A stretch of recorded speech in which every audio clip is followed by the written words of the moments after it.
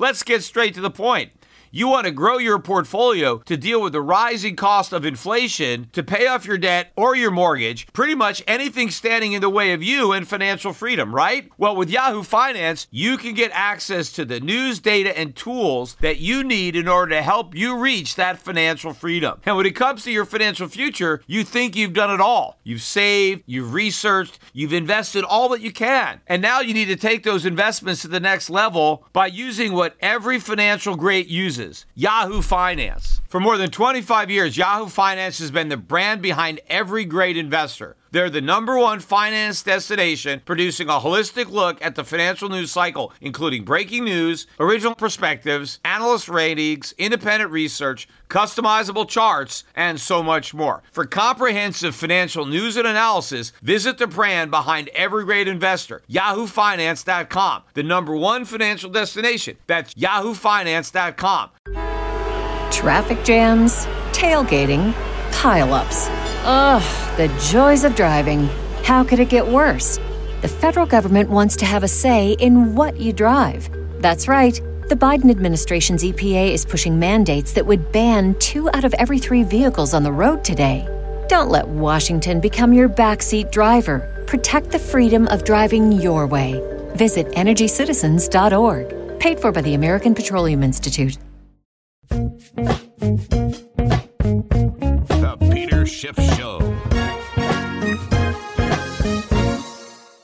I'd like to thank Indeed for sponsoring my podcast. Indeed is the job site that makes hiring as easy as 1, 2, 3. Post, screen, interview, all on Indeed. You can get started right now with a free $75 credit to upgrade your job post at Indeed.com/Peter. This offer is good through June 30th. Terms and conditions do apply. Well, the markets continue to ignore mounting evidence of a huge inflationary problem because everybody is convinced that these price increases are transitory, right? It's all temporary. It's all the result of comparisons and other anomalies that were associated with the coronavirus and the shutdown. And so we can close our eyes to what's plainly there because we can all rest assured that this is just transitory. And again,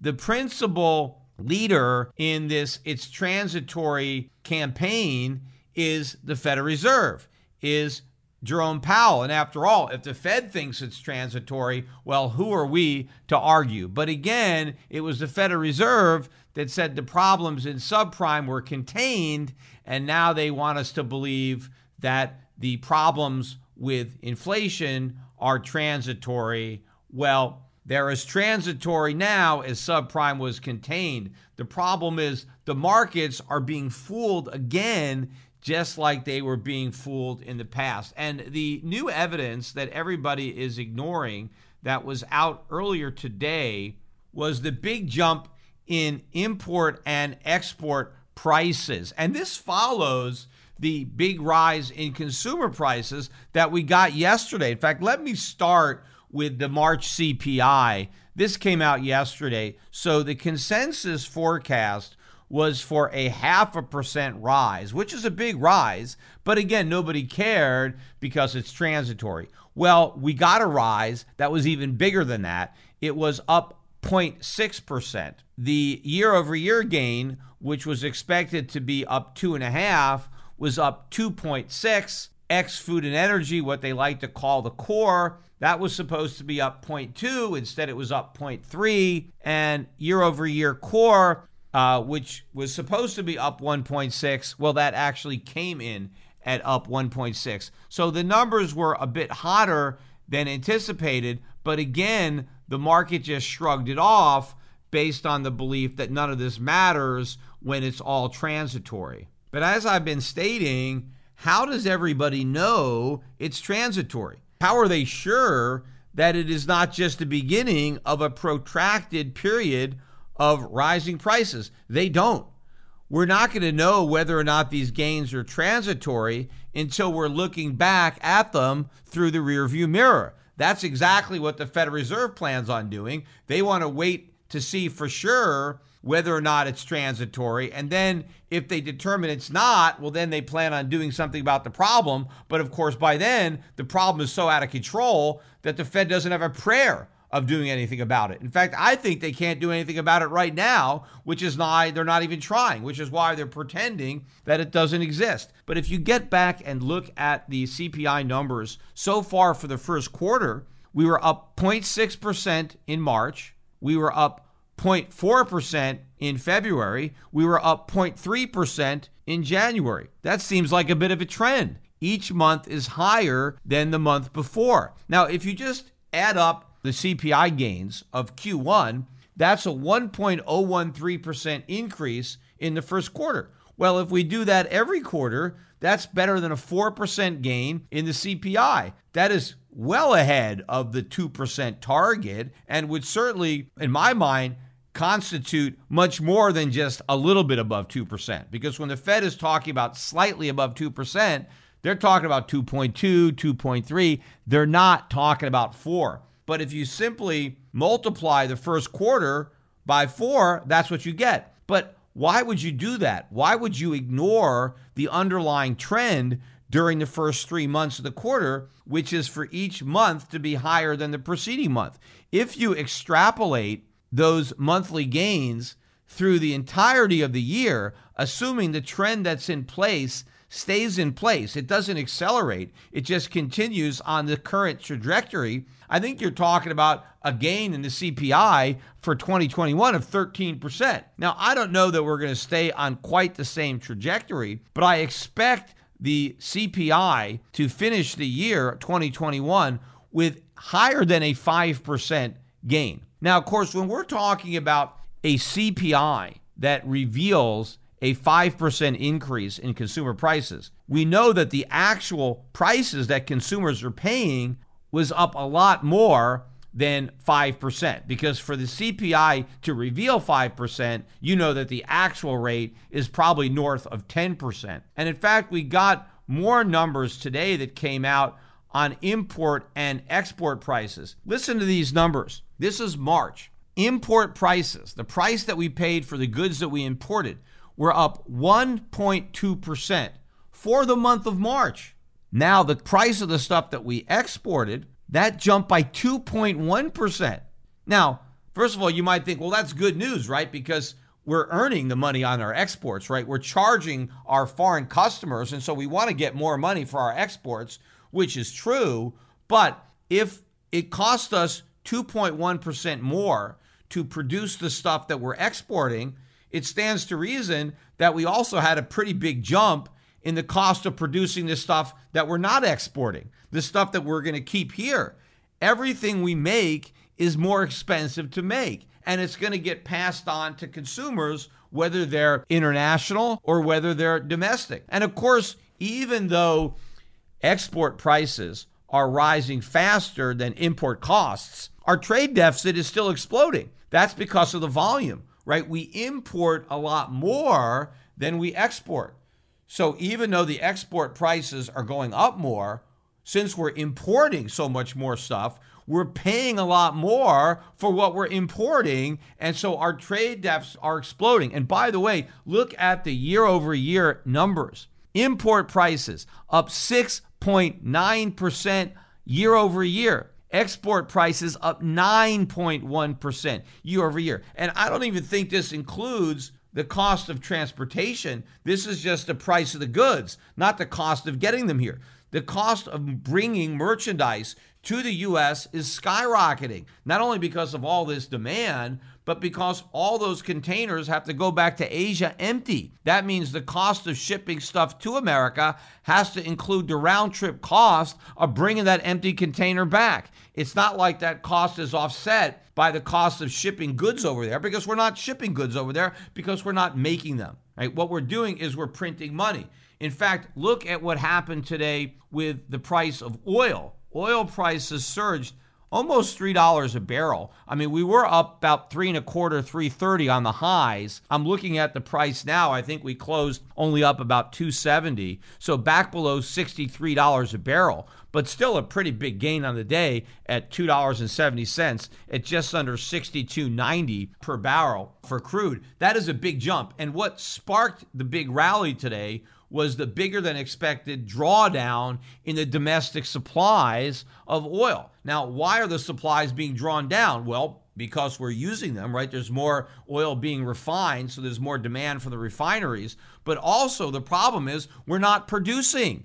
I've been talking about that. I've been highlighting the fact that the rig count has not been going up. I talked about this at length on earlier podcasts, that we were going to have a big problem, that we weren't going to have a big increase in supply from the bankrupt frackers on a rebound in oil prices, and that's exactly what's happening. The problem is we're printing a lot more money, but we're not pumping a lot more oil. So where are we going to get the oil? Well, we're going to import it. And as I mentioned on the last podcast, in our last trade numbers, America has now flipped back from a net exporter of oil to a net importer of oil, and the price of this imported oil is going much, much higher, which means the trade deficit is going much, much higher. But it also means all the cost of shipping stuff and all the cost of making stuff that requires energy, all that is going higher. The only thing that's preventing prices from rising even faster is the fact that the dollar still hasn't broke down, because people are still of the belief that the U.S. economy is strong and that the Fed's going to raise rates. They don't understand the U.S. economy is weak,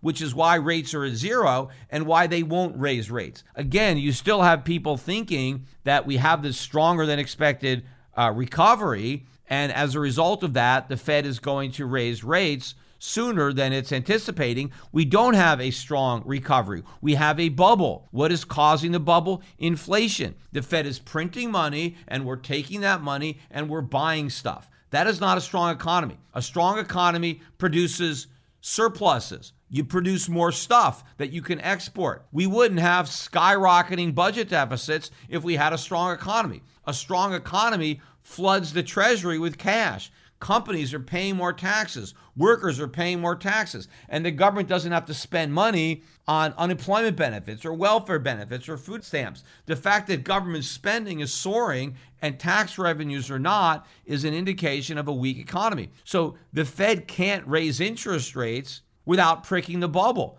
The economy isn't really strong. Inflation is creating the illusion of strength, and raising interest rates would prick that bubble and pierce the illusion. So the Fed can't raise rates the way the market expects because they've confused inflation for a legitimate recovery. If the Fed tries to fight inflation by raising rates, the whole recovery vanishes and we're back in recession or depression, and the markets, the financial markets, come toppling down. But that is also why gold continues to ignore these much hotter than expected inflation numbers, because everybody thinks that inflation is contained, and they do expect the Fed to eventually launch a winning war with inflation, with rate hikes, and all that is pressuring gold. But again, the markets are wrong twice. There is going to be no war because the Fed can't wage it, but even if it tried, it would lose. In fact, proof that the markets are still not worried about inflation is the yield. Look at the yield on the 30-year U.S. Treasury. It did back up a bit today, but we're looking at 2.325. That's how much you get for loaning money to the U.S. government for 30 years. That means bond investors expect inflation to average less than 2% over the next 30 years, because after all, they have to get some positive rate of return on their money. Now, yes, granted, there is a lot of manipulation here because the Fed has rigged the market, because you have the Fed printing money and buying bonds, but still, some people are buying bonds. The Fed is not 100% of the buying. There are private investors that are buying these bonds and willing to accept these low yields. And the only reason they're willing to accept these low yields is because they're looking past the spike up in inflation now and assume that it's temporary, it's transitory, and that the Fed is going to contain it. When the markets start to realize that this is not transitory, we are transitioning to high inflation, and that inflation is not only going to be much worse than they think, but the Fed is going to do nothing to prevent it from getting even worse than that,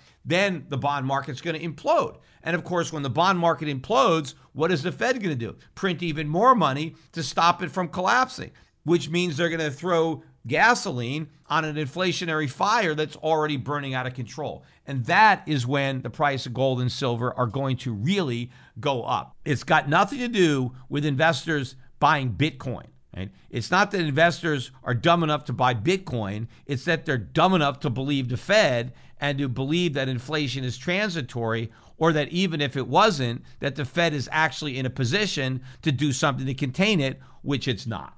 And while I am on the topic of Bitcoin, I want to discuss the much anticipated and highly hyped IPO of Coinbase.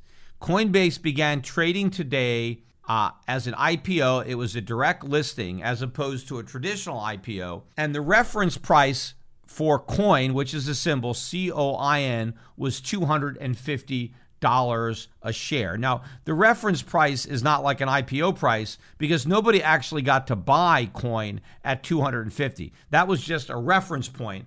And so the price settled today at $328. So it looks like it was up by 34%, and that somehow people who bought coin have a 34% gain on the first day of trading. They don't.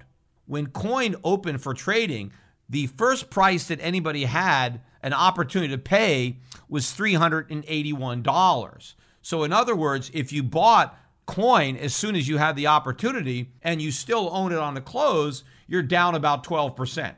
So it is not the success that people want to tout. In fact, if you look at where coin was trading at its high this morning, probably within the first 10 minutes of its trading, it actually fell about 28% from its high price. The high price was $429.54, and then it sold down to $310 before closing at about $328. So not quite on the low, but pretty close. Meanwhile, if you were watching CNBC, as I was, they spent the entire morning and most of the afternoon, because I don't think this thing started trading till maybe 12:30, 1 o'clock time frame. I forget exactly when they finally opened it, but they really hyped this thing up. And they had one guest after another, bullish, bullish, bullish. All the anchors on CNBC were just singing the praises of Coinbase, of everybody involved in it, of Bitcoin, on crypto. It was one big love fest. There wasn't a single negative word or skeptical word spoken the entire day. And then I was watching as they started talking about it. As soon as it starts trading and they see the prices going up, they're like mesmerized. They're in awe, right? They think, oh my God, this is fantastic. The price is going to keep going up. Oh, look at it. People keep buying it. It's never going to stop rising. It's just going to go, go, go. You better get in. You better buy it now. They were so, enthusiastic about this rise, right? It could never stop. Happy days were here forever. Crypto is great. It's a whole new world, right? I mean, CNBC is hook, line, and sinker in crypto, right? I mean, they are the biggest crypto cheerleaders, I think, on the planet, pretty much. And then, of course, the whole thing reversed and collapsed. But the first thing that sold off was not Coinbase. What actually started happening was all of the crypto-related stocks and Bitcoin itself, they started to fall. And this was a buy the rumor, sell the fact, because Bitcoin itself earlier this morning had made a new all-time high. It traded above 64,000. In fact, it came very close to 65,000. I think we almost hit 64,900. So all of this was based on the hype surrounding the Coinbase IPO. See, Coinbase going public was supposed to lift all crypto boats, and it did until today when those boats sank. In fact, a lot of people were talking about today as a watershed moment in the life of crypto, and maybe it was, except crypto was drowning in that water. And that's what happened today. And in fact, what I think happened is when Coinbase started trading, it basically sucked a lot of the oxygen out of the small room of crypto speculators. Because if you wanted to jump on board Coinbase, well, if you're already fully invested in crypto and now you want to put some money into Coinbase, well, maybe you actually have to sell some of your other crypto-related assets in order to free up the money to invest in Coinbase. And that's what happened. Look at some of these other stocks. Galaxy Digital, which I've been talking about, which was hitting new highs. Galaxy Digital led the decline, down 17% on the day. Followed up by MicroStrategy.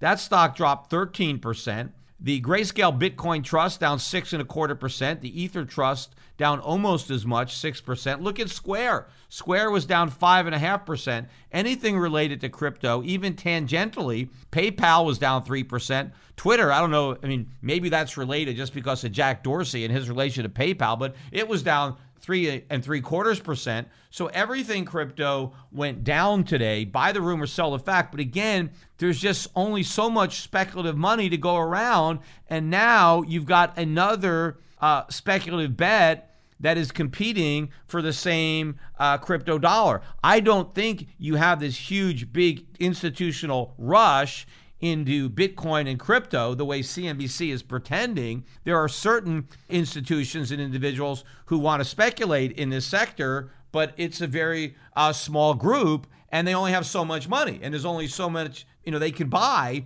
And so now you have another asset. And of course, if Coinbase keeps on falling, then that's a bad indicator, because if the watershed moment turned out to be a big flop, if all these assets are drowning in that water, if this wasn't the beginning of a new leg up, a new bull market, then maybe more people will look at it as a top in the existing bull market, and they're going to be rushing for the exits, which is something that could easily happen. In business, the key to success is finding your edge and then leveraging it. Well, if you're hiring, that edge is Indeed. Indeed is the job site that makes hiring as easy as 1, 2, 3. First you post, then you screen, and then you do the interview, all on Indeed. And now you can get a quality short list of candidates whose resumes on Indeed match your job description faster, and only pay for the candidates that actually meet your must-have qualifications, and schedule and complete video interviews in your Indeed dashboard. Indeed makes connecting with and hiring the right talent fast and easy, with tools like Indeed Instant Match, giving you quality candidates whose resumes on Indeed fits your job description immediately. And they've passed the Indeed skills tests that on average reduce hiring time by 27%. You can choose from more than 130 different skills tests, or you can add your own. Then add your must-have requirements so you only pay for the applicants that meet them. According to TalentNet, Indeed delivers 4 times more hires than all the other leading job sites combined. If you're hiring, then you need Indeed. And you can get started right now with a free $75 sponsored job credit to upgrade your job post at Indeed.com/Peter. That's right, you get a $75 credit at Indeed.com/Peter. That's Indeed.com/Peter. Offer is valid through June 30th. Terms and conditions apply. Meanwhile, earlier in the day, before this IPO launched, I was watching an interview with Jerome Powell, and he was being interviewed by somebody from the Washington, D.C. Economic Club, and really didn't say anything new, just the same old stuff that he said on 60 Minutes and that he's been saying about transitory inflation and about how everything is great. But the conversation did turn to crypto and Bitcoin. And Powell was asked about Bitcoin and what he thought about it, or its potential as a currency or a rival for the US dollar. And the one thing that Powell said that I agree with is he said that Bitcoin is not a currency. He said it's not being used as a currency. It's being used for speculation, which is exactly right. But where he then got it wrong is he said that Bitcoin is like gold.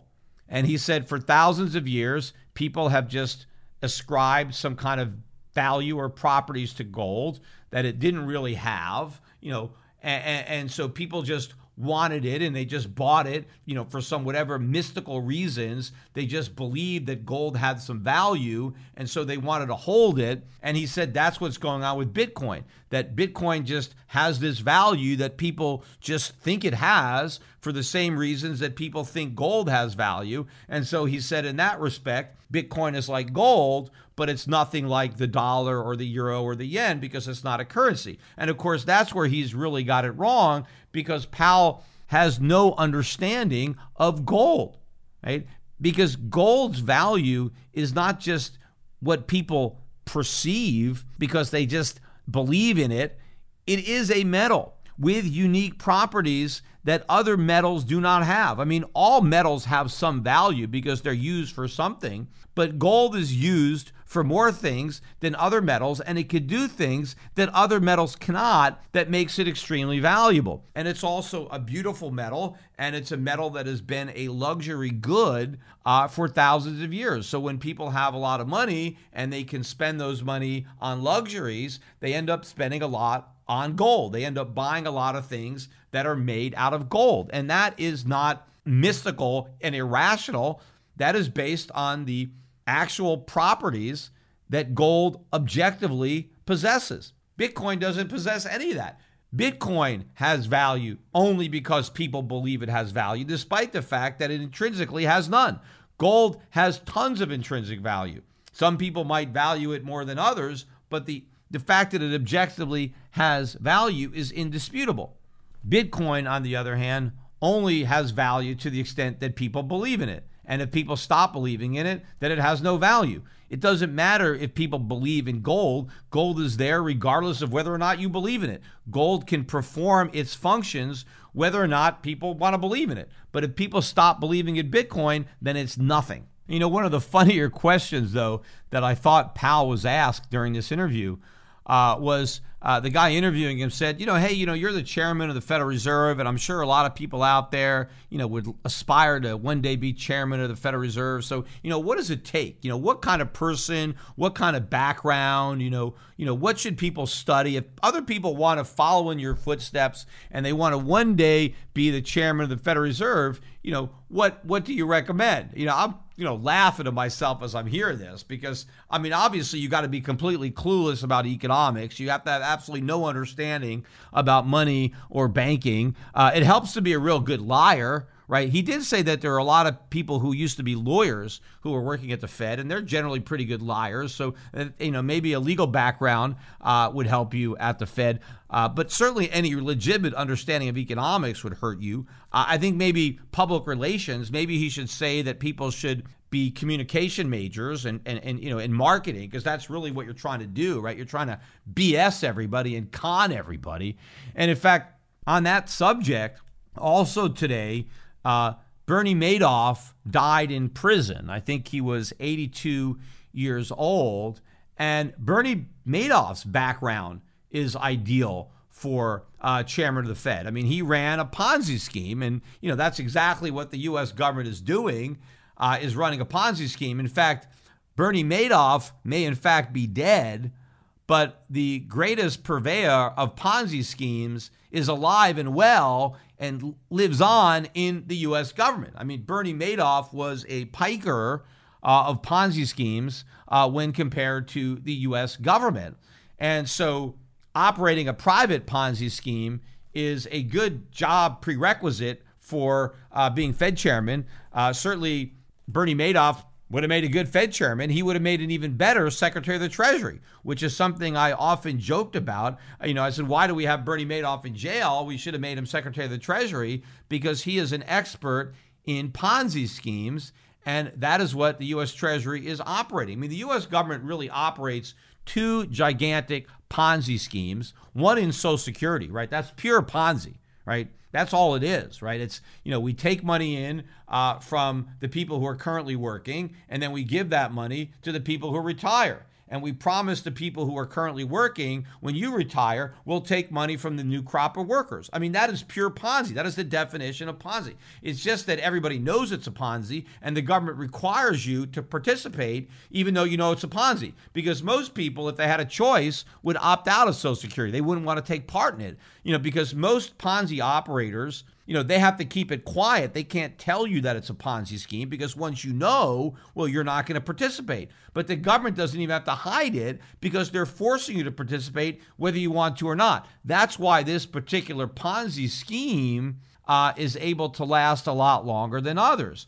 But there's another Ponzi scheme that's a little less obvious than the Social Security Ponzi, and that is the Ponzi scheme regarding financing of the U.S. national debt, right? All the debt. How does the U.S. government pay interest to its current bondholders? Well, it borrows the money from future bondholders. Now, when the bonds that the government sold in the past mature, where does the government get the money to pay off the lenders? Well, it gets it by borrowing more money from new lenders. Well, that again is a Ponzi scheme. Now, more and more, those new lenders are the Federal Reserve. So the government is getting money from the Federal Reserve to pay off the maturing bonds. And where is it going to get the money to pay off the Fed when those bonds mature? Well, they'll get that money from the Fed too. So the entire thing is a Ponzi scheme, except here, nobody is actually forced to participate, right? The Chinese, the Japanese, individuals, nobody is required to buy U.S. treasuries, which is why the U.S. government should have kept the Ponzi-like nature of this finance mechanism quiet. See, that's why I thought Bernie Madoff would have been a much better Secretary of the Treasury than a lot of the clowns that we've had. Because oftentimes, right, every time we get to the debt ceiling, you'll always hear the Secretary of the Treasury talking about how important it is to raise the debt ceiling, although we don't even talk about it anymore because we've basically suspended the ceiling.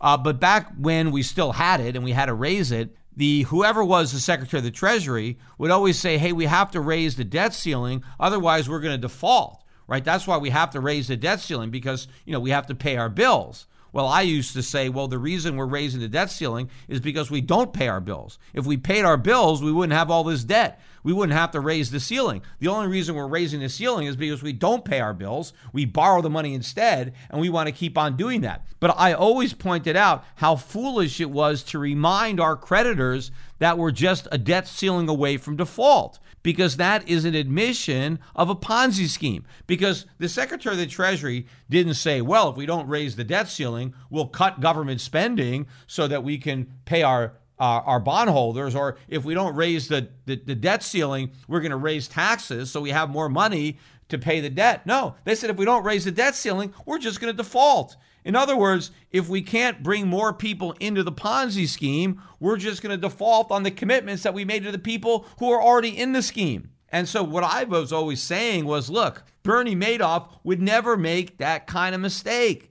right? It is Ponzi 101. When you are running a Ponzi scheme, the last thing you want to do is tell people it's a Ponzi scheme, right? You got to keep that real quiet. You got to at least pretend, right, that you're going to pay your bills. So maybe Bernie Madoff, being an expert in Ponzi's, having kept his going for as long as he did, he may have been better at conning the world so that it wouldn't recognize the Ponzi nature of what was going on. The crazy thing about it is, even though we told the world that it's a Ponzi scheme, the world is that dumb and they continue to loan us money. And that's part of the reason that we haven't already seen a collapse in the U.S. Treasury market, right? People still don't get it. Even with all this money printing and these huge deficits, and even with all of these price hikes, right? Bond investors are complacent. They're sitting there. They're staring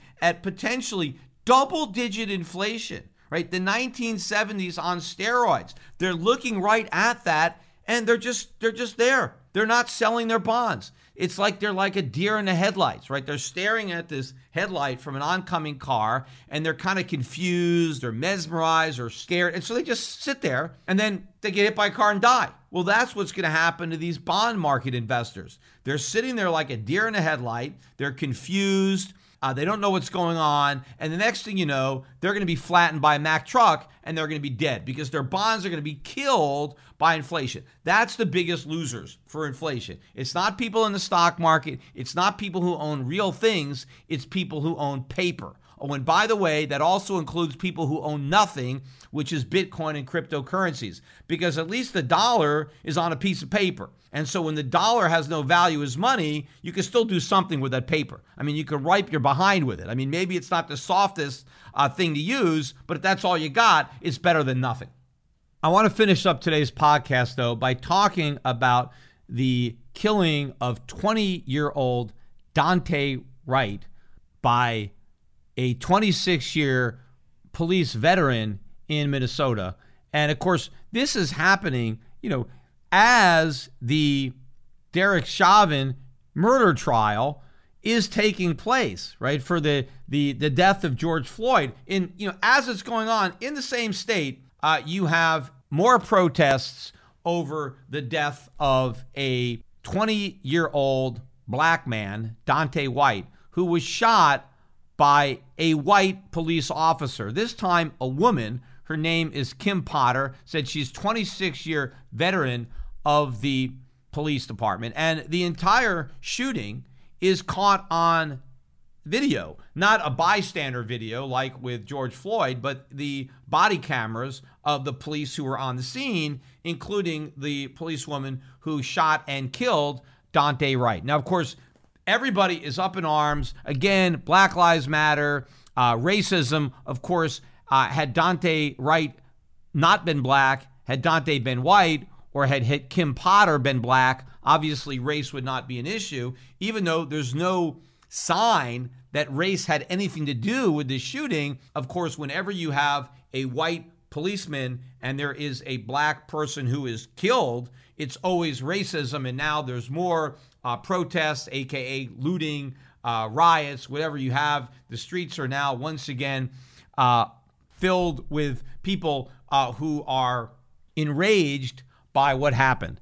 Except if you look at the facts, yes, there was an accident.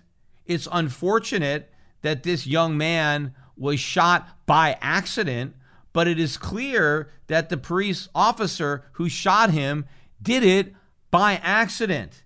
But the mob is not content with the findings, or rather obvious findings of the police department that it was an accidental shooting, and the mob demanded this lady's head. And today the courts complied, and she has now been charged with second-degree manslaughter. But you can watch the entire incident on the internet. Basically, what happens is the police pull over this guy, right? And he's actually got a warrant for his arrest for a failure to appear on a weapons charge. So because of that, right, after they pull him over and it turns out that, there's a warrant for the guy's arrest, well, they got to arrest him. That's what police do. They pull you over and, there's a warrant for your arrest. They're supposed to arrest you. They're doing their job. Now, what happened is this guy tried to escape.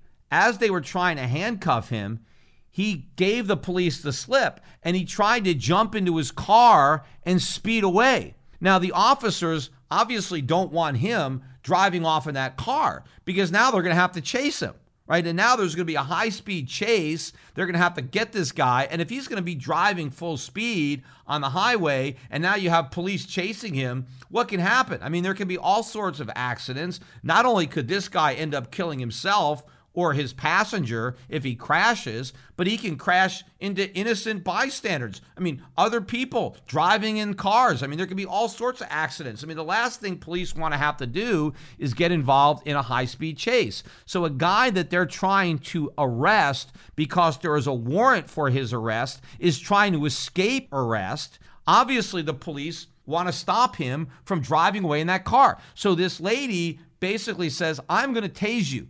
Right? I'm going to shoot you with my taser in order to stop you from driving away in this car, which is absolutely what she should have done. And it's clearly what she meant to do because as she is grabbing for her weapon, she says, taser, taser, taser. She's warning the suspect that he's about to be tased. And she is alerting the other officers who are on the scene that she is about to discharge her taser. except she didn't have a taser in her hand. She had her pistol in her hand. And when she shot what she thought was a taser, she found out it was a pistol and she shot him. And she immediately reacted in horror and surprise. Oh my God, I shot him. Now, she only pulled the trigger once, right? Probably if she was planning on killing him with a gun, she probably would have pulled the trigger multiple times, which is generally what police are trained to do. When you shoot, you just don't shoot once. You shoot more than once. Generally, it's because maybe the guy has a gun and he's trying to shoot you and you want to make sure that he doesn't get a shot off or whatever. But she pulled the trigger one time, which is what she would do with a taser, and then was immediately shocked. Now, once the guy got shot, he drove off a bit before crashing. Nobody got injured in that crash, and he died on the scene of the lone gunshot wound. But it is clear that this was an accident, right? Now, does that mean that the police department is not responsible for killing this guy? No, there's civil liability to the family when you accidentally kill somebody, but is there criminal liability on the part of Kim Potter for killing somebody by accident? She thought that she was going to tase him, which she had every right to do. Now, you can argue, how can anybody possibly confuse a taser with a handgun, right? I mean, after all, they don't really look the same. I mean, yeah, they're guns, but usually the tasers are like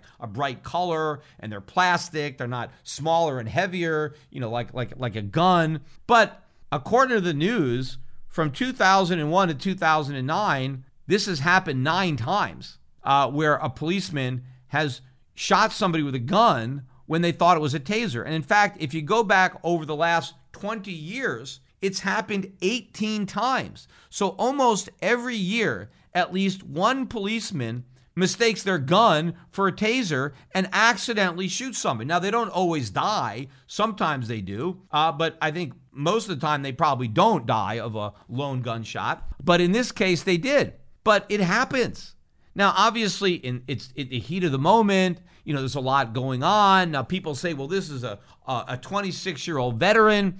Yes, that's true, but we don't know how many times she's discharged her weapon. There are a lot of policemen who've been on the force and never actually used their handgun. I mean, maybe she's mainly a traffic cop. I don't know how often she handles her handgun, how many times she's had to use her taser. Maybe she hasn't used it in a long time. And this is, the moment is quick. A lot of things are happening. And unfortunately, she made this tragic mistake. Tragic for the victim and tragic for her. I mean, she has to live. Even if she wasn't brought up on these trumped up charges, she still has to live with the consequences of knowing that she accidentally killed somebody. I mean, that's very difficult to have to live with that. I mean, she made a mistake. It is her fault that this guy got shot. And, she did resign even before she was charged or before they had a chance to fire her. And you can certainly argue that somebody who is foolish enough to mistake their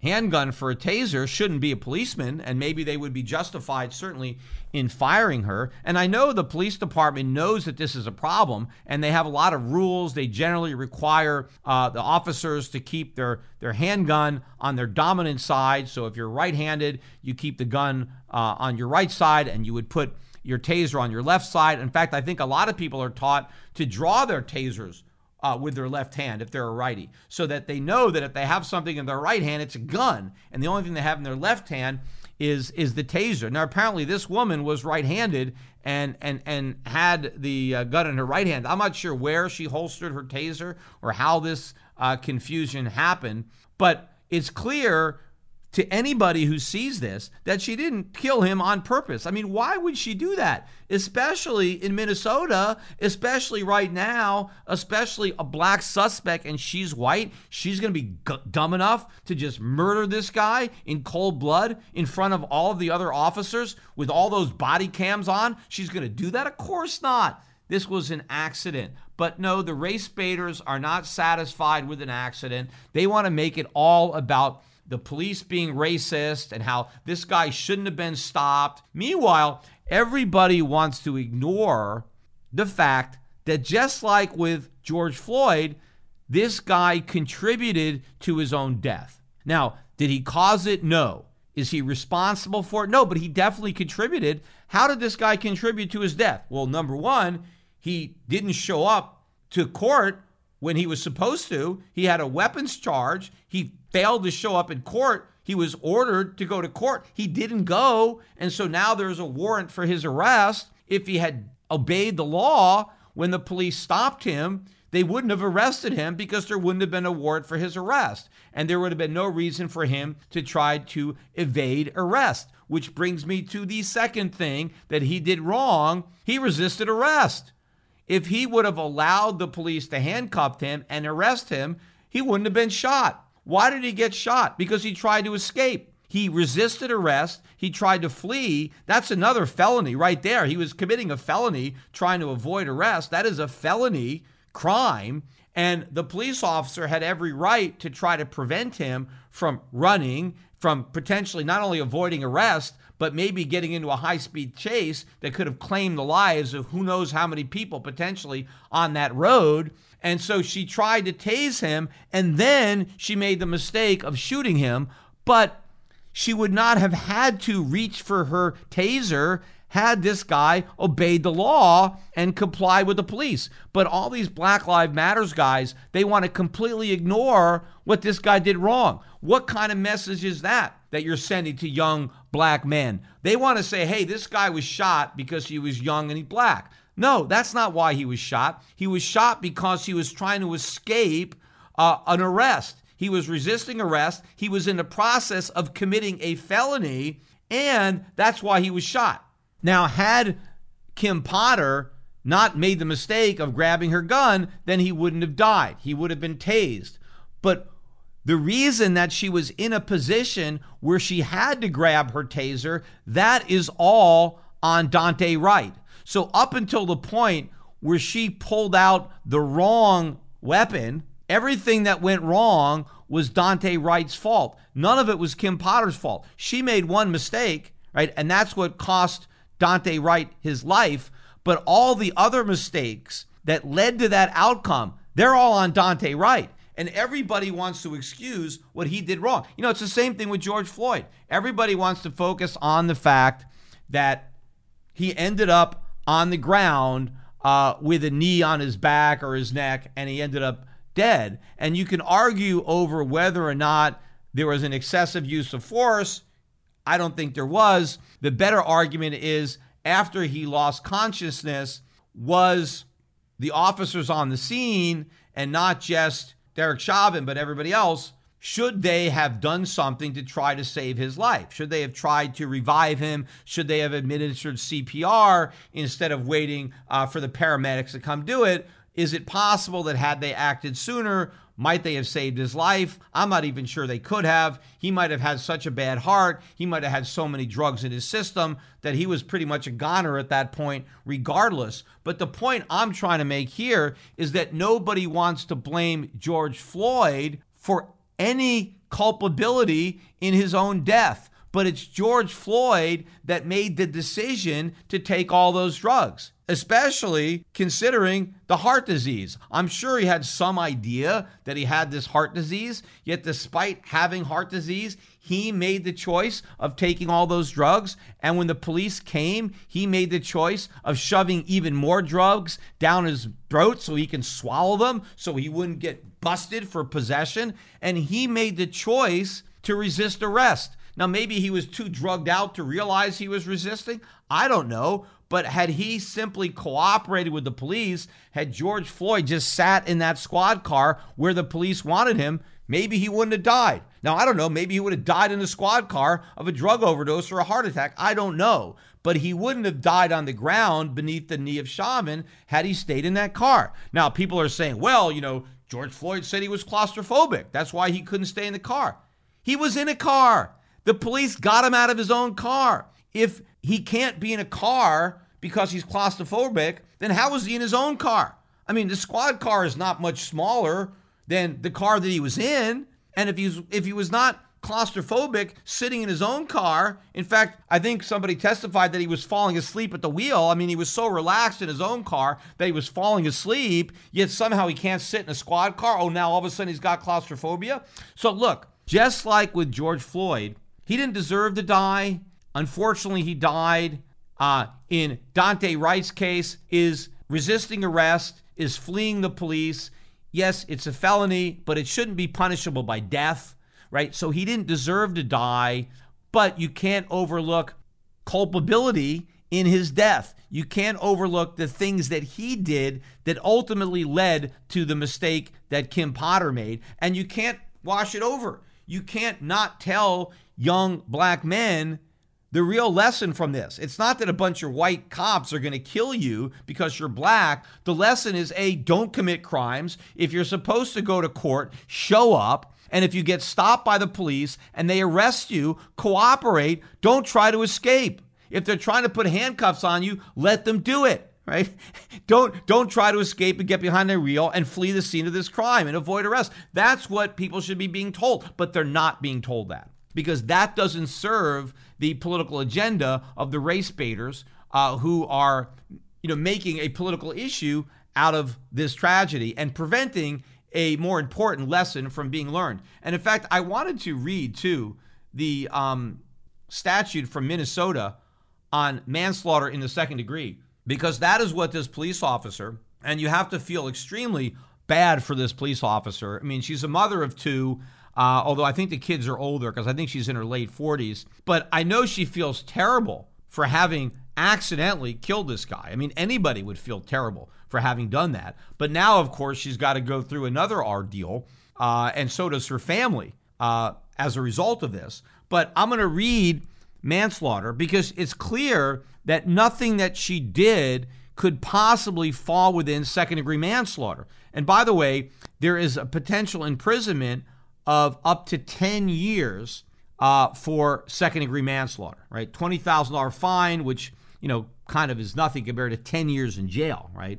But let me read to you what constitutes second-degree manslaughter, right? It's a person who causes the death of another by any of the following means is guilty of manslaughter in the second degree, okay? So these are the means. Number one, by the person's culpable negligence, whereby the person creates an unreasonable risk and consciously takes chances of causing death or great bodily harm. Now, she did not consciously shoot him. She believed that she was tasing him. So she didn't believe that the taser was going to do great bodily harm. In fact, she believed the taser might prevent great bodily harm either to him or to other people that he might hit with his car if they were involved in a high-speed chase to arrest this guy. So not number one. Number two, by shooting another with a firearm or other dangerous weapon as a result of negligently believing the other to be a deer or an animal.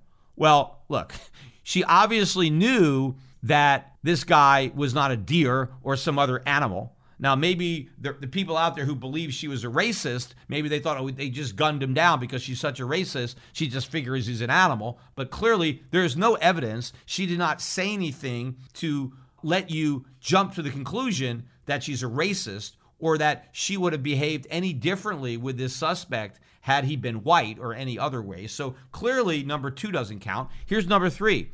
By setting a spring gun, pitfall, deadfall, snare, or other like dangerous weapon or device. Well, clearly she didn't do any of that, so she didn't do number three. Number four, by negligently or intentionally permitting any animal known by the person to have vicious propensities or to have caused great or substantial bodily harm in the past to run uncontrolled off the owner's premises or negligently failing to keep it properly confined. Okay, so, this got nothing to do with having a vicious dog, right? So she didn't do number four. Number five is by committing or attempting to commit a violation of section 609.378, neglect or endangerment of a child, and murder in the first, second, or third degree is not committed thereby. Well, clearly, he's not a child. She didn't murder a child. So this provision has nothing to do. That's it. That is the end of the statute. So there is no way that